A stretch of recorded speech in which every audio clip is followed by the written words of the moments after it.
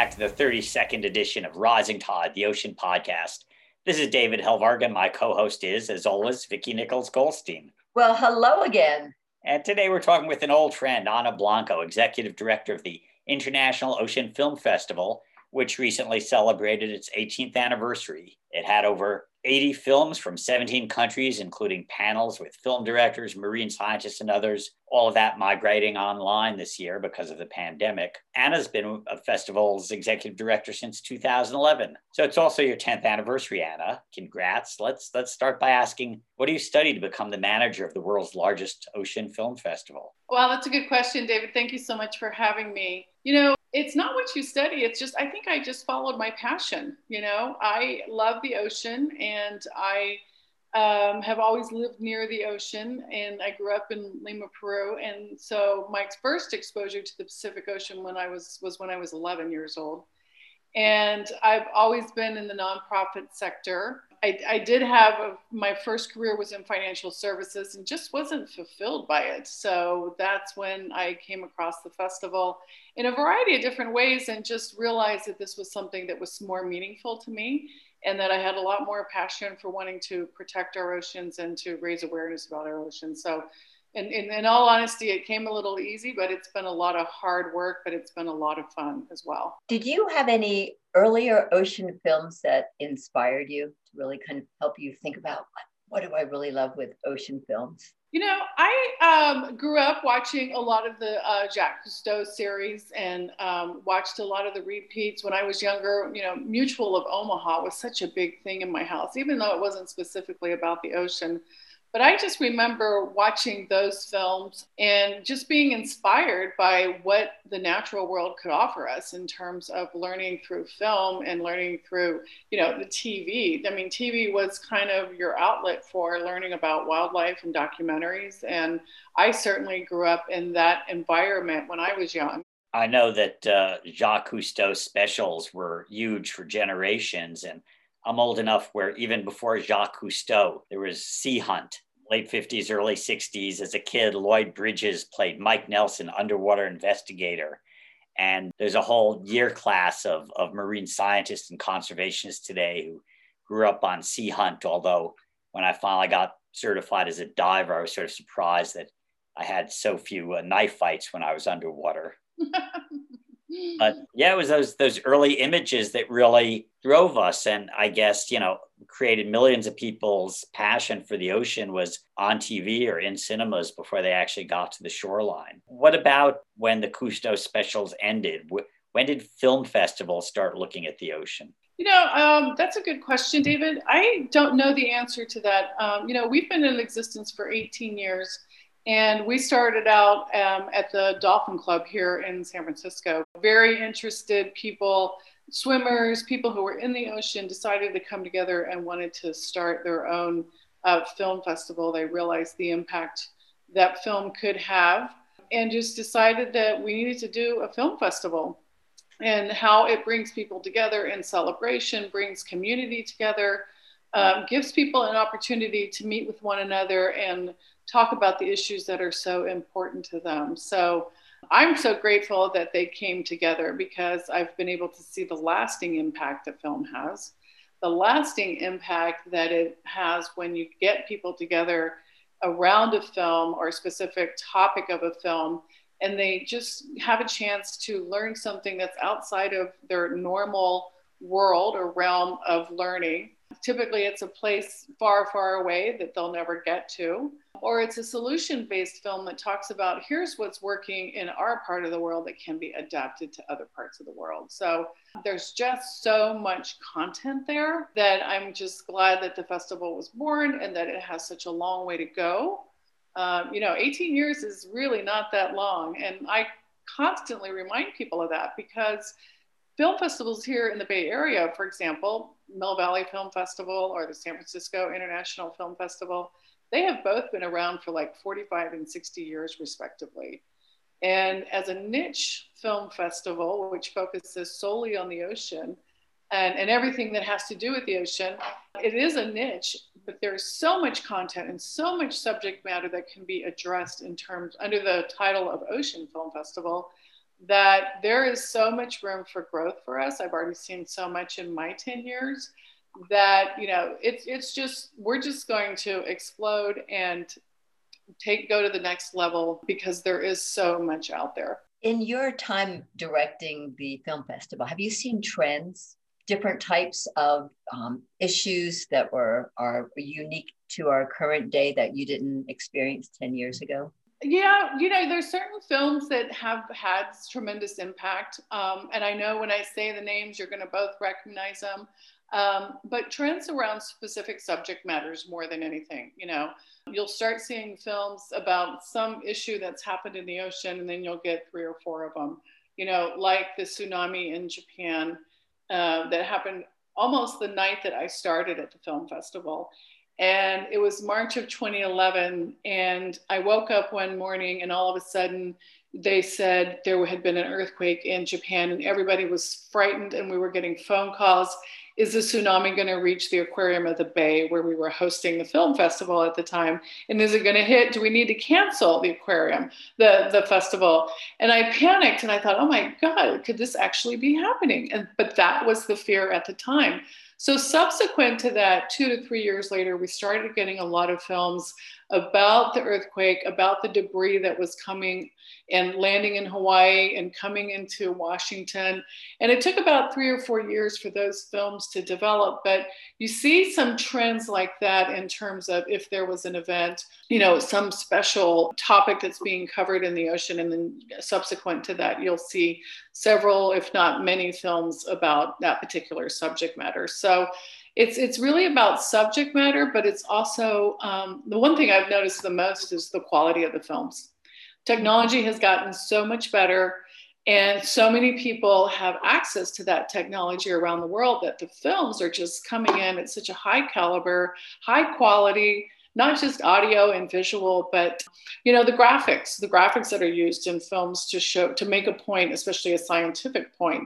That trend is getting better and better. And it's just nice to see that so many people have access to great technology, but the technology is really making it possible for filmmakers to tell a better story, to get their story across, to have it be more compelling. And I think that's one trend that I focus on a lot and that I do talk a lot about because it's just night and day from what we used to get. I don't know. I guess that's your moment, that documentaries around the ocean are sort of emerging as more powerful media than they used to seem to be. That's true. And, you know, the one that I think about a lot is Chasing Coral. You know, Jeff Orlowski's film, Chasing Coral, and kind of the impact that it had when it first came out a couple years ago. You know, because so much of it was about what's happening underneath the waterline, which most people don't see. And, you know, it started out, you know, we've always been talking about climate change, but I think in recent years, his film really opened up a lot of people's eyes about climate change and how it's affecting coral reefs and how they're dying off. And that was a really, really big film, so to speak. But you're right, documentaries are really having their moment, if you will. You know, My Octopus Teacher, I mean, that's such a fantastic film with Craig Foster. I was on a panel for Jackson Wild, which is one of the premier wildlife film festivals in Jackson Hole, Wyoming. And I was a jury member, and I was given this long list of films to watch, and My Octopus Teacher was the very first one. And this was, you know, about a year before it was even announced that it was going to be on Netflix. So I got to watch it, and so I was like so thrilled because here's an octopus, you know, that's taking center stage and just having this tremendous impact in such an emotive and, you know, an emotional connection that people could experience. And to me, that one was just so interesting. You know, we get a lot of people who refer to Jaws, and, you know, it had its moment in time, but and so many people learned about sharks from that film. And I was with you during the Benchley Awards when Wendy Benchley was there, and she shared with me footage of Peter Benchley and Steven Spielberg when they were making that film. So it's a very young Steven Spielberg. It's black and white. It's very short, but it's such a wow piece of history and such a wow piece of a very famous film. But, you know, but so many people see that film, or so many people watch My Sea Shepherd, or they watch, My Octopus Teacher. they watch Sea of Shadows, and they just become so enlightened and so enamored with what they've learned, because they know that they're not going to learn it anywhere else, or they're not going to see it anywhere else. There are very few places where you're going to get that kind of exposure. And that's what makes documentaries and film festivals like ours so special. And it's just too bad The Octopus didn't live to see her winning an Academy Award this year. Best documentary. I wanted to go, high five, high five, high five, high five, high five. That was a fantastic show. I love that one. That was fantastic, yeah. You've literally seen probably thousands of ocean documentaries and films. What sort of surprised you emotionally or sort of touched your heart dramatically? It's funny. I'm glad you asked that, because there's so much variety in the films that we show, whether it's, coastal cultures, that are fishing to save their lives, if you will. One of the more popular things, just because it is whales, whales and cetaceans, dolphins, anything to do with a mammal or an animal that people can relate to really touches people's hearts. So Whale Wisdom last year by Rick Rosenthal was probably our most watched film. And that was presented in a virtual presentation. And he's amazing. But the emotional connection that you can have with the film that's talking about whales, they're so big, they're so majestic, they're so human-like. They themselves have so much emotion that you can't help but get connected to them.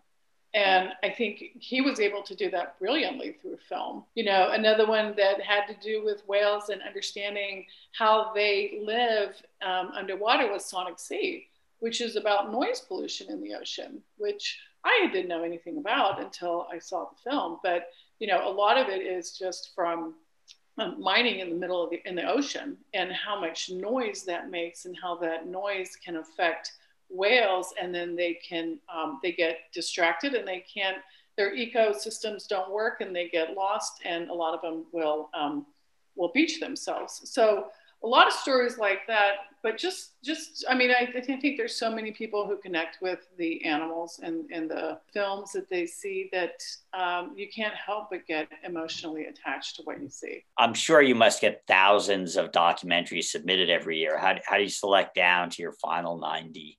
Well, first of all, we have a lot of fun when we do it.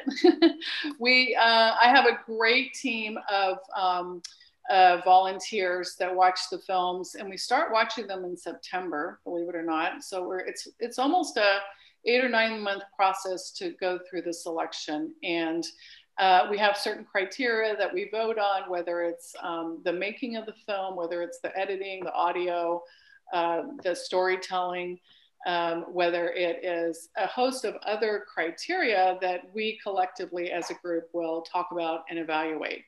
So a lot of times we go out and pursue certain films that we know are out there, and we want to showcase them. Sometimes films just come into us randomly. They hear about the film festival and they submit their films, which is great.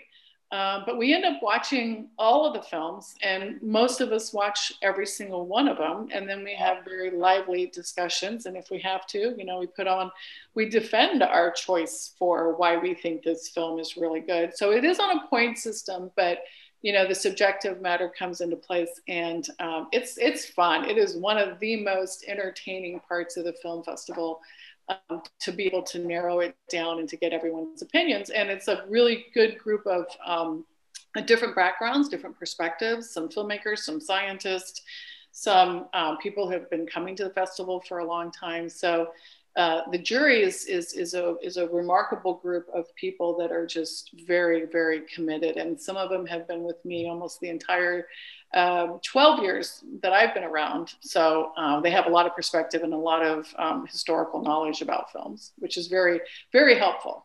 It sounds like a great way to spend your year, watching ocean films, talking about them, and then getting together socially to pick the favorites for the film festival.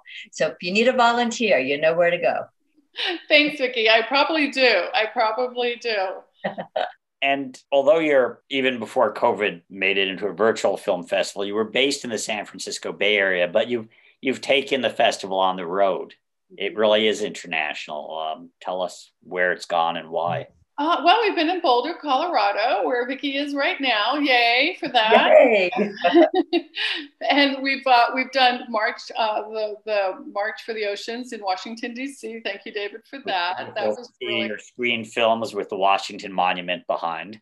Exactly. I have fantastic photos with Sylvia Earle on the screen in the Washington Monument at dusk. It was just phenomenal. So thank you so much for that. But when I started, I realized the films needed a longer shelf life. And this was before we found a virtual platform for showing films, and decided that we needed to take them to other parts of the world. So we've developed a lot of partnerships with people who have an interest in the ocean, who want to showcase what's happening in the ocean. So we've been to Russia. We've been to Vladivostok, Russia. We've been to Mallorca, Spain. They have a fantastic film festival there. We've partnered with, right now, one of our current partners is South Korea, a town called Busan, which is on the southeast shore of South Korea. Jeju Island is a big influence in South Korea, so we get films about Jeju Island, about the hyena women who dive. Book I just read about them.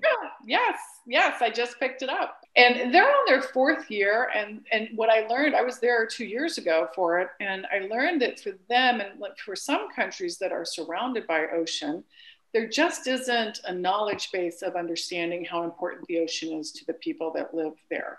And that's what they are trying to do. They're trying to educate their constituency to say, the ocean is beautiful. It's for recreation. It's for food, which is their basic knowledge base, but it also has all of these other benefits. And let's do that through film and have fun doing it, basically. So we've gone to South Korea. We also have a great partnership with Kiel, Germany. Kiel is a port city in the northern part of Germany, about an hour from Hamburg, and they are our sister city. So we created a sister city partnership about 4 years ago, and now they have a very thriving ocean film festival. You also have an educational element where you work with school children. Tell us about that. The kids are great. Most kids in schools, their challenge is transportation. And, we might have this great thing we want to go do outdoors or at some location, but getting money for school buses was one of our biggest challenges. So now when we do our fundraisers, our focus is to raise money for the kids to be able to come to the theater and see the films in person. And, we get scientists, we get teachers, we get the National Park Service to come in and just talk to these kids and let them ask their questions. So it is one of the most rewarding experiences to walk into a room full of, middle school and high school kids, and they're learning about the ocean. So that's been really, really fun. Anna's talked about some of the films that really impacted her. Sea Hunt probably helped define my life, and Whale Rider, and more recently documentaries like Sea of Shadows. So what are your favorite ocean films? Oh my gosh. Well, I was seriously impacted by The Cove. Mm-hmm. That was pretty remarkable. And I actually worked to get The Cove into some schools here in Boulder. Actually, Louis was here as well. But that was really remarkable that something happening behind the scenes could be so impactful. So that was a biggie. Louis Joyous, who lived in Boulder at the time he made it, yes. Directed it, won an Academy Award. Exactly. So, and actually Louis was involved when we brought you, Anna, in for one of the festivals, Making Waves earlier. Mm-hmm. I think there are so many that it just is blurring in my mind. But one of the things that really has inspired me recently was David Attenborough's film, his last sort of film saying, I've been studying the ocean and the planet for so many years, and this is my message to you. And the message was, we've impacted the planet. We have some time to turn it around, and let's get busy. So I was really touched by that. One that has such an impact on me personally was Chasing Thunder. And, let's give them a little bit of a plug. They're going to be on Discovery on World Ocean Day, which is June 8th. They have finally gotten into the world of TV. But we probably showed Chasing Thunder 3 or 4 times here in the Bay Area.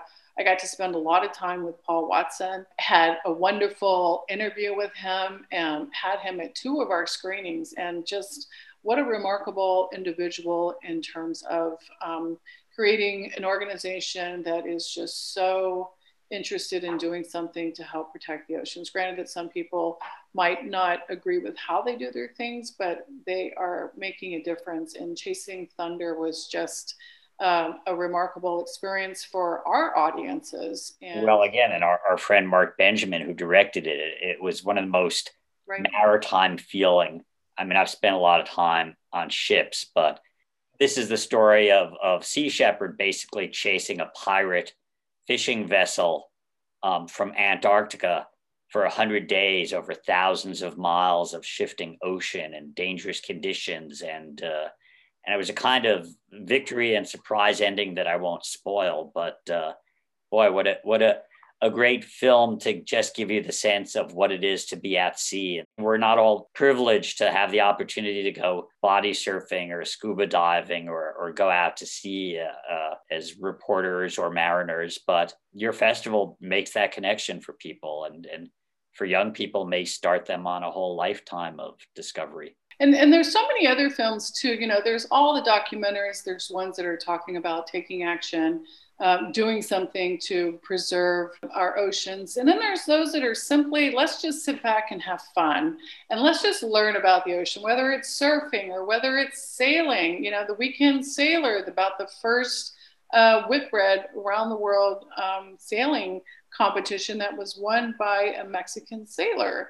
I mean, it goes down in history as just such an entertaining historical account of a sailing trip, you know, for example.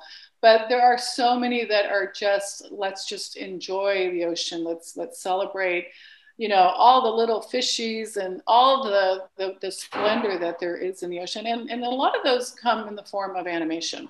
You know, one of the best animated films we've ever shown was Ain't No Fish, to the tune of Hoagy Carmichael's music. And that has gone, I mean, we have shown that one to pieces because the message is the same and it's claymation, but yet it's uplifting and it has a message. And you just walk away with such a good memory of a great film. So we're already planning for our 4-day in April. We've already got the confirmed dates, and we're also going to continue to do a hybrid presentation of the film. So we're just going to keep giving people the films that they want to see and tell the stories that need to be told. So, and if people want to get involved in April 2022, how do they get in touch? Our website is intloceanfilmfest.org. We have lots of volunteer opportunities. We have lots of opportunities to submit a film. Our student film competition will be in its 11th year. And so, you know, we're already starting to plan for April 2022. So thank you so much, Anna, for sharing your time and, of course, for your work with the International Ocean Film Fest. And we'll look forward to the next one. Thank you, David. Thank you, Vicki. Thank you so much for having me. Thank you so much, Anna. It's always a pleasure to talk to you. And it's been too long. So it's great having your show. Rising Tide is a production of Blue Frontier with hosts David Helberg and Vicki Nichols-Goldstein, and with support from Natasha Benjamin and Ellie Curlow. Rising Tide's editing services and additional technical support are provided by Studio Kate May of San Diego, California. The theme song is written and performed by Ethan Kenvarg. You can find Rising Tide, the Ocean Podcast, at www.bluefront.org or download it anytime from Apple, Google, or Spotify. Off in the salty ocean, off where the waves roll free, the sparkling water rises, then crashes to the sea. Out amongst the breakers, you'll have no need to fear. It's true, it's the Blue Frontier.